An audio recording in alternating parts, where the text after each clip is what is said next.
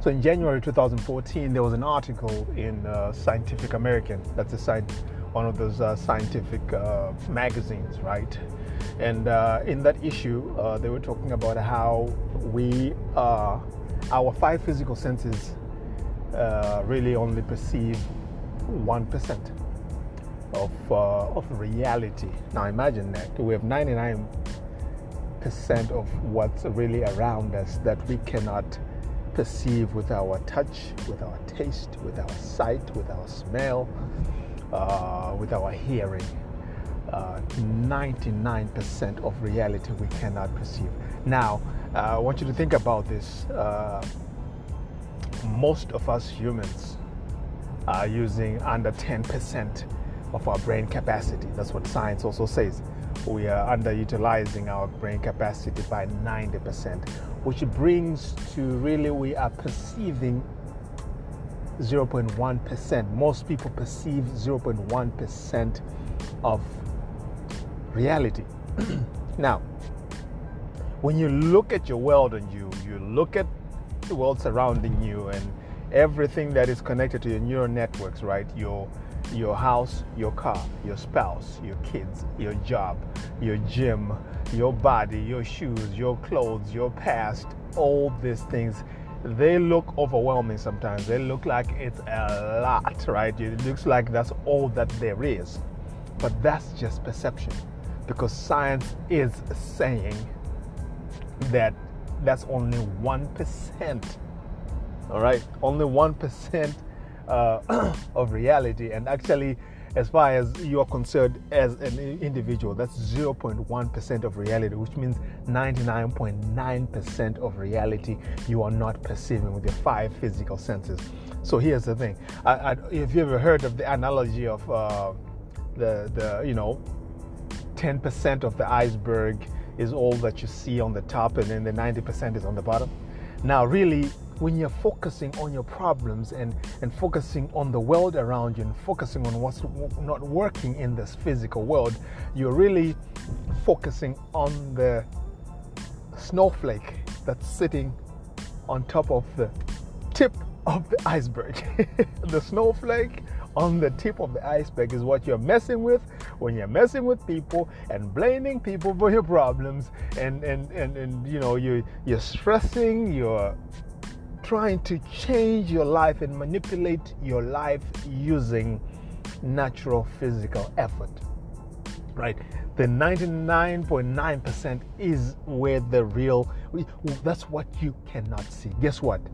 That's where God is. Not only that, that's where your spiritual resources are. That's where true life is. You remember when Jesus said, "My words are spirit and they are life"? That's where true life is. And then this podcast is designed to, number one, tell you a story of how I am changing my paradigm. My paradigm, my reality paradigm. I've went through a series of failures that just kind of had me stop in my tracks and say, this cannot be right. The way I am seeing the world, my perception of reality, there's something wrong with it if I'm experiencing this pattern of failure over and over and over again. I gotta stop and revisit my paradigm. And part of what I'm finding out is what I'm bringing out to you on this podcast. So it's designed to, number one, just put my life out there as a story so you can see my transformation, right? But also as to educate you, if you're willing, to just watch and follow and begin to take some of these concepts and really think through your life. If you were to sit down, in the last episode I talked about meditation, because meditation is when you take your mind off this natural physical world. You unplug when you shut your eyes and probably you put some earphones off. You are closing off this 0.1% that you think is reality, and then you're beginning to allow your mind to use the information that you know to begin to search out the fifth dimension and search out the unseen resources that are available for you to use in this world. So this is what you're doing. You are building what would be called, and I think this is what some Bible scholars, not Bible scholars, but authors and some spiritual teachers back in the day that are not even Bible related, just religious spiritual teachers. So they were talking about, I believe, when they were talking about meditation and fixing your eyes on the unseen. Because when you fix your eyes on the unseen, the unseen begins to become more real than the seen. The goal in meditation, the goal in transformation is getting yourself to where you build neural pathways in your brain, neural pathways for the invisible. To where in your brain the invisible is real and you are accessing the invisible and you're interacting with the invisible on a much more powerful level than you're interacting with the visible. That's what happens with inventors, by the way.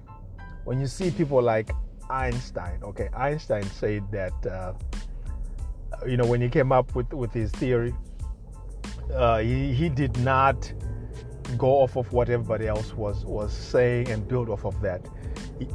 He believed in meditation, dropping down into that theta brainwaves and just meditating trance-like, and he got a lot of data. He downloaded a lot of data like that. And when he came up with his theory, he did not consult. He just said, guys, this is the way it is.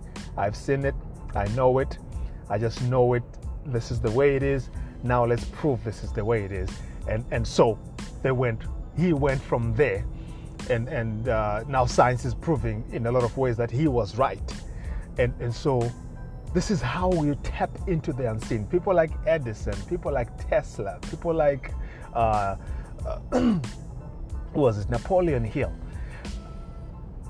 Even Steve Jobs has been. It was recorded in his biography that he believed in meditation a lot, and he took time meditating. He took time accessing those invisible resources so he could bring these inventions that have totally transformed our world. It's because if he had kept looking at the 0.1%, he would not have been this name that we talk about. He would not have created the biggest company in the world looking at the 0.1%. He had to tap into the 99.9% that we cannot see but is real, and until it became familiar, and then he learned how to manipulate the laws of the fifth dimension so he could bring things into the third dimension. Now, this is not exclusive to geniuses. It's available to everyone. Why? Because Jesus, he said that whosoever will believe can have, right? He said, ask and you can receive. And he didn't say this is for special people. He said these principles of life, the true principles of life, they're available to everyone. They are available to whosoever will use them. So where you at in your life, just remember this: 99.9% of what's available for you to use right now to come out of your situation, you're not tapping into if you're not spending time viewing the fifth dimension that's all around you. So that's a skill set that you need to develop. I talked in my last podcast, I talked about how information needs to go into knowledge, and then from knowledge to experience. And then when you start to build experience, then you're now beginning to build a new mind. You're starting to rewire your mind. Those are neural pathways that you're actually installing, physical neural pathways in your brain that are related to the fifth dimension as if it's real. So you're causing your brain to acclimate to the fifth dimension and the resources in the fifth dimension that are around you. I don't know, maybe this is a lot to take in one short episode, but that's why I have the group anyway in Facebook. Find me on Facebook. Switch Your Habits is the name of the group, or find me by name, Ephraim Makombe, and join the study. because what we want to know is, how do we receive? God did not tie this up and lock it up to where it looks like he's an absentee father, it looks like he doesn't care. No, he has made life, he has made truth, he has made abundance available to every single one of us. What has happened is that we've had religion come in and coach us into poverty, coach us into condemnation, coach us into feeling insignificant in this world. And then we've had politics come in and special interests and all these things that have come in because somebody just wants to rule over us, and they've literally immersed us in disempowering educational models to where we don't believe in ourselves anymore. But it's time to raise the global consciousness on what is really humanly possible for you. And so, hey, that's where we're going. Podcast is called The Science of Receiving for a reason, because there's a science to tapping into the life and the fifth dimension resources that are available to you. Now, hey, search me out. Like I said, let's get to talk. Let's get to know each other.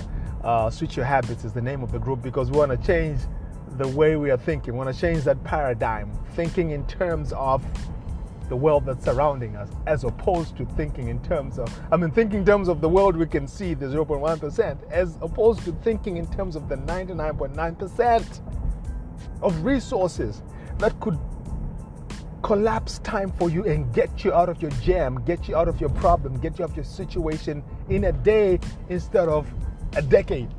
Let's collapse time. Let's take advantage of what's available. It's going to take a rewiring so you're familiar with what's available. Anyway, that's all I have for now, guys. I will talk to you again soon.